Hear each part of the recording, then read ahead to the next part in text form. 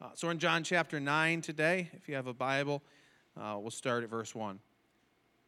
As he passed by, he saw a man blind from birth. And his disciples asked him, "Rabbi, who sinned, this man or his parents, that he was born blind?" Jesus answered, "It was not that this man sinned or his parents, but that the works of God might be displayed in him. We must work the works of him who sent me while it is day. Night is coming when no one can work. As long as I am in the world, I am the light of the world." Having said these things, he spit on the ground and made mud with the saliva. Then he anointed the man's eyes with the mud and said to him, "Go wash in the pool of Siloam," which means sent. So he went and washed and came back seeing. The neighbors and those who had seen him before as a beggar were saying, "Is not this not the man who used to sit and beg?" Some said, "It is he." Others said, "No, but he is like him." He kept saying, "I am the man." So they said to him, "Then how were your eyes opened?" He answered, "The man called Jesus made mud and anointed my eyes and said to me, 'Go to Siloam and wash.' So I went and washed and received my sight." So they said to him, "Where is he?" He said, "I do not know." They brought to the Pharisees the man who had formerly been blind. Now it was a Sabbath day when Jesus made the mud and opened his eyes. So the Pharisees again asked him how he had received his sight. And he said to them, "He put mud on my eyes, and I washed, and I see." Some of the Pharisees said, "This man is not from God, for he does not keep the Sabbath." But others said, "How could a man who is a sinner do such things?" And there was a division among them. So they said again to the blind man, "What do you say about him since he has opened your eyes?" He said, "He is a prophet." The Jews did not believe that he had been blind and had received his sight until they called the parents of the man who had received his sight and asked them, "Is this your son, who you say was born blind? How then does he now see?" His parents answered, "We know that this is our son and that he was born blind, but how he now sees we do not know. Nor do we know who opened his eyes. Ask him, he is of age. He will speak for himself." His parents said these things because they feared the Jews, for the Jews had already agreed that if anyone should confess Jesus to be the Christ, he was to be put out of the synagogue. Therefore his parents said, "He is of age, ask him." So for the second time they called the man who had been blind and said to him, "Give glory to God. We know that this man is a sinner." He answered, "Whether he was a sinner, I do not know. One thing I do know, that though I was blind, now I see." They said to him, "What did he do to you? How did he open your eyes?" He answered them, "I have told you already, and you would not listen. Why do you want to hear it again? Do you also want to become his disciples?" And they reviled him, saying, "You are his disciples, but we are disciples of Moses. We know that God has spoken to Moses, but as for this man, we do not know where he comes from." The man answered, "Why, this is an amazing thing. You do not know where he comes from, and yet he opened my eyes. We know that God does not listen to sinners, but if anyone is a worshiper of God and does his will, God listens to him. Never since the world began has it been heard that anyone opened the eyes of a man born blind. If this man were not from God, he could do nothing." They answered him, "You were born in utter sin, and would you teach us?" And they cast him out. Jesus heard that they had cast him out, and having found him, he said, "Do you believe in the Son of Man?" He answered, "And who is he, sir, that I may believe in him?" Jesus said to him, "You have seen him, and it is he who is speaking to you." He said, "Lord, I believe," and he worshipped him. And Jesus said, "For judgment I came into this world, that those who do not see may see, and those who see may become blind." Some of the Pharisees near him heard these things and said to him, "Are we also blind?" Jesus said to them, "If you were blind, you would have no guilt. But now that you say we see, your guilt remains."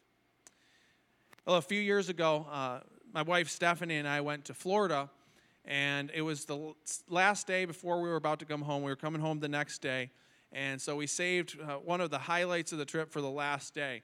And so we were going to go on this boat ride to this uninhabited island, and we just went there for about 3 or 4 hours. And what was nice about it is because it was uninhabited, there was no hotels, people could camp there, but basically the only people on the island were the people who were on the boat with us. And so you'd have, yards and yards of beach with just barely any people, and it was just kind of quiet and peaceful, and it was really one of the highlights of our trip. We just had a great time. I went and found, dozens of sand dollars, and just had a great time. We brought a picnic lunch. There's nothing to buy on the island. So we're there about 4 hours, then we start heading home, and we were hungry by that point. We've been out all day, we've been trying to drink, put sunscreen on, but we're starting to get hungry. And so we're headed back towards the hotel, and then we go to a restaurant to get something to eat.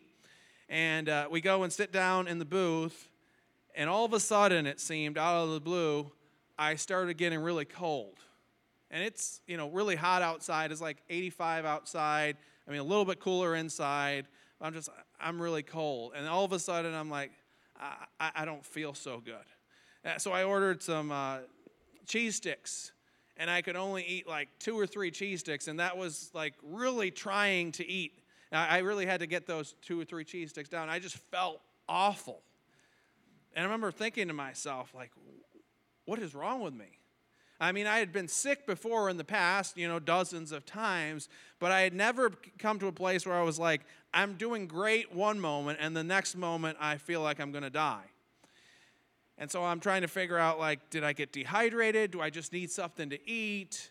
Did I get stung by something in the water that I didn't realize, that I didn't know about?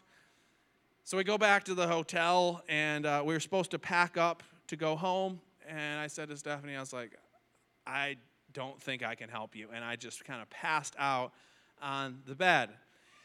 And the most concerning part about it was I didn't know what was going on. I'm thinking, what is wrong with me? It turned out that I got sun poisoning, and when I got home, I had these big sun blisters. But I didn't even think about that because I had sunscreen on the whole time. Apparently, that didn't work. But if I would have known what was wrong, it wouldn't have been as concerning. But the fact that I was doing fine one moment and the next moment I felt like I was going to die was concerning to me. It's troubling when the world doesn't make sense.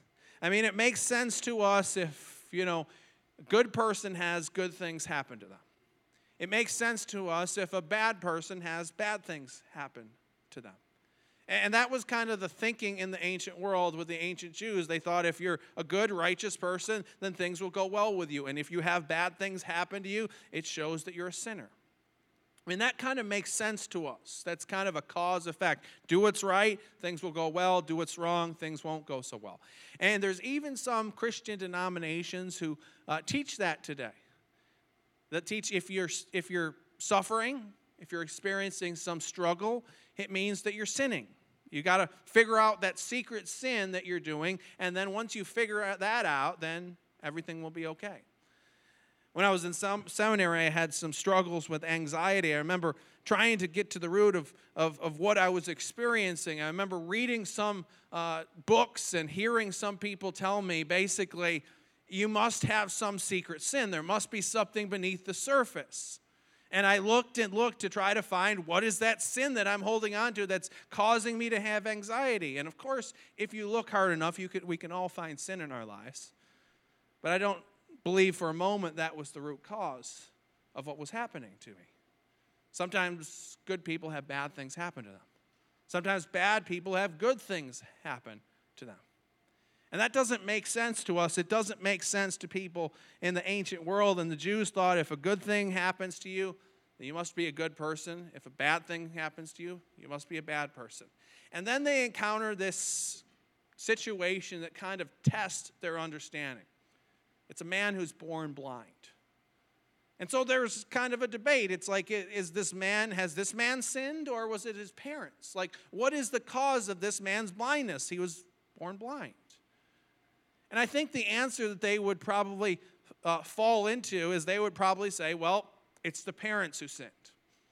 Now, in our culture, we would never think that because we live in an individualistic culture. And we think, we're responsible for our own actions. But for a parent to their sin to cause problems in a child's life, we don't think that is fair. But in the ancient Jewish world, when they thought about responsibility, they thought of it in corporate terms. And so it wouldn't have been a stretch for them to think the parents sin, and so their son is experiencing the consequence of their parents' sin. And so they come to Jesus and they ask him, so which is it? Is it the parents or him that sinned? And Jesus shocks them when he says neither. It's neither the parents nor him who have sinned. And he says, it is not this man that sinned or his parents, but that the works of God might be displayed in him. And so Jesus refutes this idea that good people automatically have good things happen to them, and bad people have bad things happen to them. And then Jesus makes a statement that's quite interesting. Jesus says this. He says, we must work the works of him who sent me while it is day. Night is coming when no one can work. As long as I am in the world, I am the light of the world. So Jesus says to his disciples, it's light, it's day, and as long as it's light and as long as it's day, we have to do the works of the Father. Now, what is Jesus talking about here? I think in one sense, he's talking about the fact that he's not going to be long upon this earth. Jesus knows that his time is short and he has to do a number of things before he goes to the cross and dies on the cross, rises again, and then goes into heaven. So I think that's one sense in which he's talking about, but I think there's something deeper that maybe he's talking about. I think Jesus is talking about the time when maybe it's too late to repent. From the time that Jesus came into the earth and proclaimed the gospel, there were men and women, boys and girls, who came to faith in Christ, who turned from their sins and entered into the kingdom of God. And so from the day that Jesus entered into the world, it was the time of light. It was the time when anyone who desires can come to Christ. And that continues up to this day. The gospel is proclaimed, and anyone who wants to believe in Christ can come and believe in Christ. But one day that will change. One day that will turn to darkness, and one day it will be too late. There will be no chance to repent. So how does that relate to this man born blind? I think that maybe Jesus is communicating that in God's sovereign plans of salvation, there's a lot of work to be done. And so sometimes God allows certain things to happen, maybe that he doesn't in his heart desire to happen or wouldn't want to happen, but he allows things to happen to further his mission. There's a old ship called the SMS Queen Mary. And the SMS Queen Mary it was a World War II era ship, and it's now a hotel in Long Beach, California, and it's kind of attached to the shore, and you could actually stay on that ship, and they used to offer like tours and stuff like that. And what's interesting about the Queen Mary is that it served two purposes during World War II. During peacetime, it was a cruise ship. During wartime, it was a troop transport ship. And what's interesting is they used to have an exhibit where they kind of showed the different ways that the ship was set up when it was either wartime or when it was peacetime. In peacetime, they had these beautiful staterooms, spacious, nicely decorated, beautiful art on the walls. They had these grand ballrooms. They had all of this beautiful silverware and china, very spacious, beautiful ship. But then when it was wartime, all of that changed. When it was wartime, the capacity went from 3,000 people for the ship to 15,000 people for the ship. The staterooms were just covered with bunk beds. Sometimes they were piled up 8 feet or eight levels high, these bunk beds. And if you actually look on do a search of the Queen Mary, you'll probably see these troops, and you'll see just hundreds and hundreds and hundreds of these sailors on the deck of the ship. I don't even know how they could fit so many people on the ship. The beautiful china was replaced by this kind of utilitarian metal trays where they would serve the people. And the reason is, of course, when it's peacetime, it serves as a cruise ship, and what is the goal? The goal is the passengers' comfort. The goal is that they would be satisfied, that they would want to come back again. But what's the goal when it's wartime? The goal is to win the war.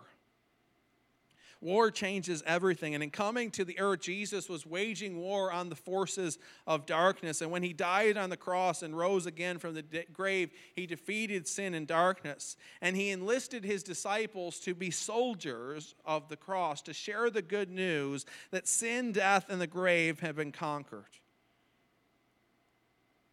And when we come to follow Jesus, he enlists us as soldiers, not as passengers. When we come to Christ, there's a mission to be accomplished. And in any war, there is hardship. In any war, there is suffering, but it's all for the sake of winning the war. And we know as Christians that the war already, in a sense, has been won. Jesus has defeated sin and darkness, but the war hasn't been completed yet. We're still in the midst of the battle. And in God's sovereign purposes, sometimes he allows us to suffer. He allows us to go through times of questioning, perplexing, because he has a mission. And I think the problem is that many of us as Christians, we get this idea that we're passengers rather than soldiers. We get this idea that God saves us, He rescues us from the dominion of darkness, and then we just kind of float through life. Then our goal is just enjoying our relationship with God and being comforted. But God has a mission for each and every one of us. The fact that we're here, God could take us to heaven right away. He could choose to bring us to heaven. I mean, what are we doing here? He has a mission for us. It doesn't matter who you are, no matter what your situation is. If you're on this planet, God has a reason for you being here.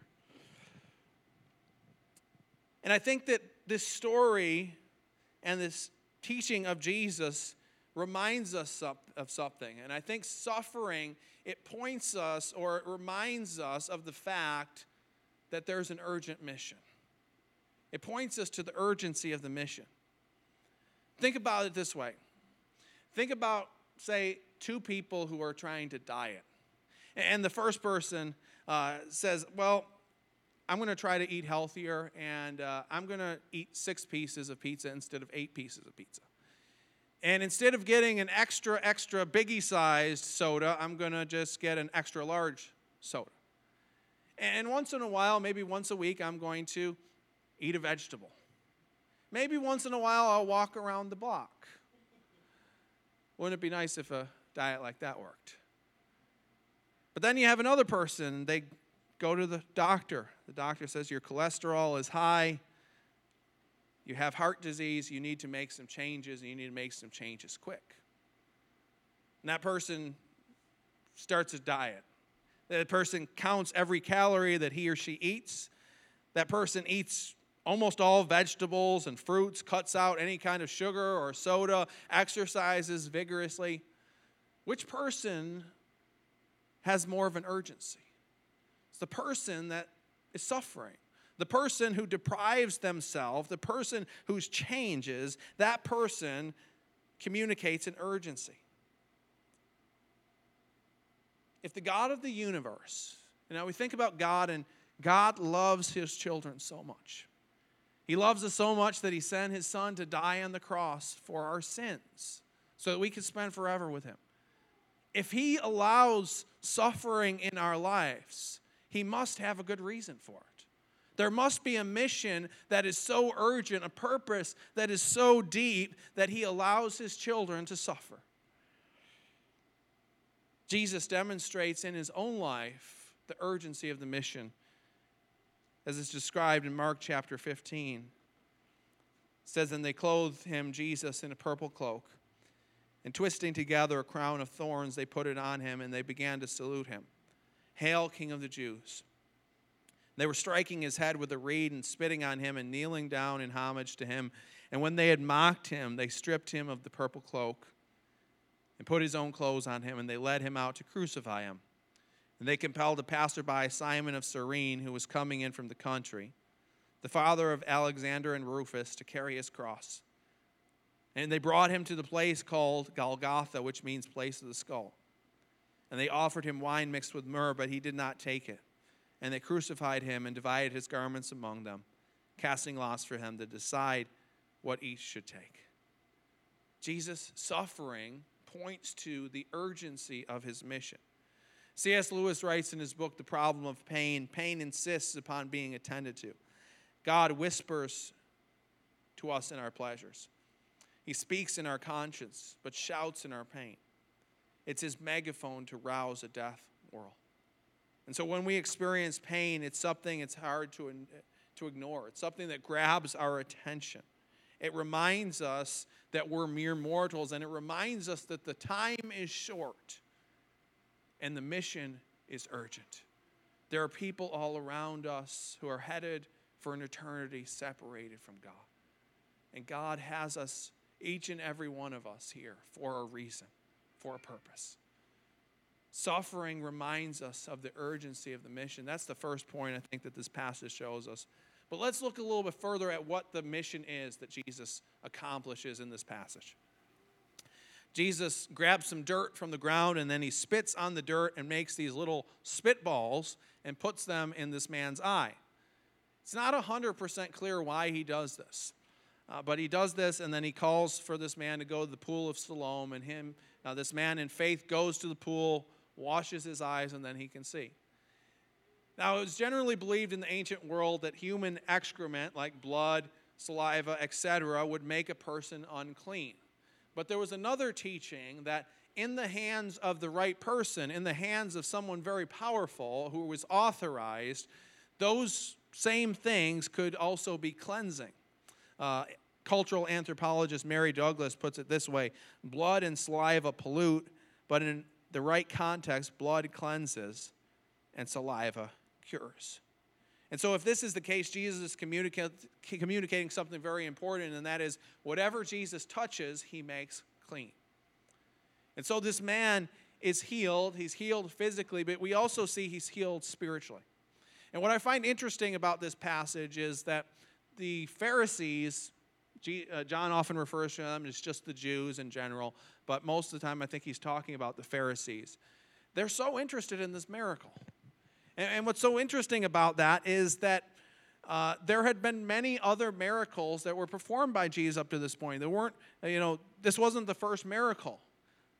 I don't know if it was the fact of the permanence of it, that this man had always been blind and they knew who he was. I'm not sure exactly why they're so interested, but they're so interested in this miracle, and they find this man, and they're questioning, was this really the person who was blind? Some of them are like, well, yeah, that's the man. And other people are like, no, it just looks like him. And they come and they interrogate this man and are like, were you blind? Yes, I was blind. Can you see? Yes, I can see. How can that be? Well, Jesus changed me. Jesus opened my eyes. And then they go even deeper. They go to this man's parents. They want even more proof. And they're like, is this your son? Was he born blind? Yes. Well, how can he see if he was born blind? Well, that's kind of the point. It's a miracle. So they don't want to get involved, so they send the Pharisees back to this man again. And he gets a little bit more bold in his witness. And look at what it says again in verses 30 to 33. He says, why, this is an amazing thing. You do not know where he comes from, and yet he opened my eyes. We know that God does not listen to sinners. But if anyone is a worshiper of God and does his will, God listens to him. Never since the world began has it been heard that anyone opened the eyes of a man born blind. If this man were not from God, he could do nothing. After this, the man is cast out from the temple because of his witness. And he encounters Jesus. And Jesus tells him who he is. And this man puts his faith and trust in Jesus. And he encounters not just a physical transformation, but a spiritual transformation. And what's remarkable about this passage is that this man becomes this powerful witness for Jesus. And he becomes a witness for Jesus because of his greatest weakness. See, God often uses our greatest weakness or our greatest suffering to be our greatest blessing. Why is this man such a great witness? It's not because he's a great speaker. It's not because he kept the law so well. It was because he was blind and now he could see. Because God healed him. God changed him. Several years ago, during the year that Jimmy Carter was elected president, there were a few people that were invited to give short speeches, 5-minute speeches at the Southern Baptist Convention. So there was 17,000 people at this convention. And one of them was Jimmy Carter. One of them was Billy Graham, the most famous evangelist in the 20th century, had spoken to thousands upon thousands of people. And the third person was a truck driver. So Billy Graham gets up and he gives his speech, rousing speech. And then this truck driver is supposed to come next. He's never given a speech in his life. He's terrified. He admitted, he said this, I don't think I can live through it. I just can't do it. I mean, imagine following up Billy Graham with a speech. So he gets up to the podium, maybe even shaking, I'm not sure. They bring him some water, and he just starts mumbling, and he says, I was always a drunk. I didn't have any friends. The only people I knew were men like me who hung around in bars in the town where I lived. He went on to describe how he met Jesus and how Jesus changed him. And then he described how he went back to the bar rooms where he was comfortable hanging out. And he started sharing Jesus with the people. At first, people were hesitant. At first, the bartender said, this isn't a good thing. You're drawing away business. Encouraged him to stay away, but he was persistent and he kept sharing his faith. He says, at first they treated me like a joke, but I kept up with the questions, and when I couldn't answer one, I went and got the answer and came back with it. He said, 14 of my friends became Christians. He bumbled through the speech, but that speech changed the people who were there. Jimmy Carter writes this.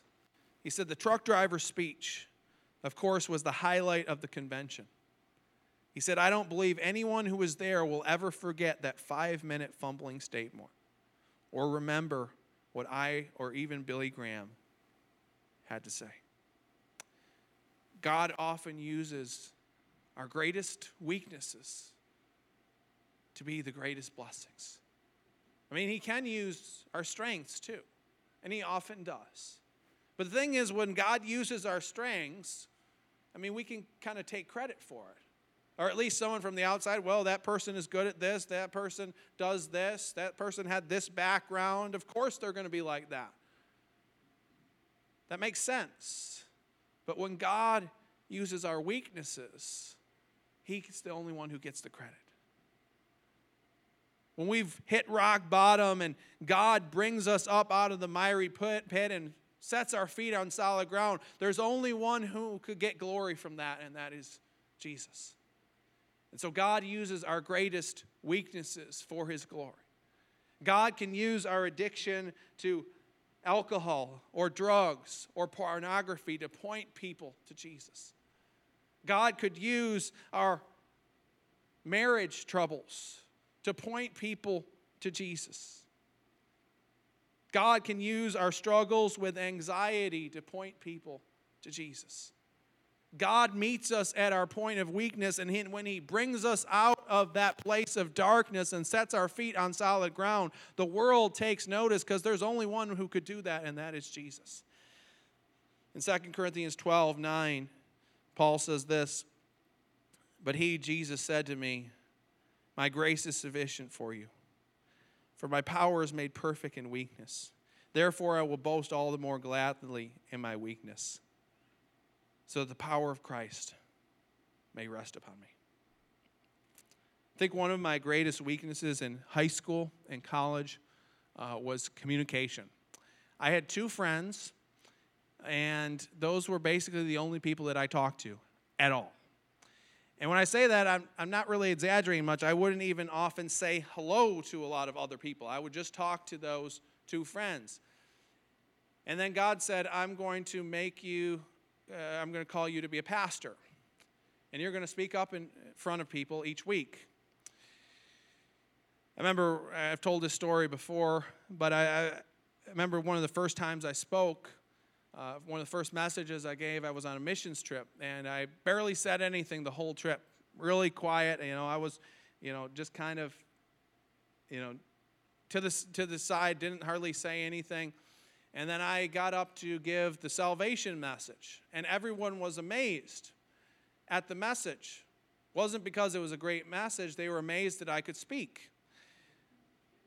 And I look back at that, and, God uses our weaknesses. Even today, I'm not necessarily the best communicator. You can ask my wife that. Sometimes I will say things that don't make sense or not communicate certain things. But she reminds me, it's like when you go up to preach, you're not the same person. That's not the same person. God uses our weaknesses, and he uses them for his glory. And he gets all the glory because it's not anything that we could do. It's him bringing us up, him strengthening us. And so I ask you, what are you struggling with today? What is your weakness? What are you struggling with? Maybe tomorrow God is going to use that biggest struggle that you have today to be the greatest blessing to those around you. There's an old story of farmers in southern Alabama, and they were cotton farmers.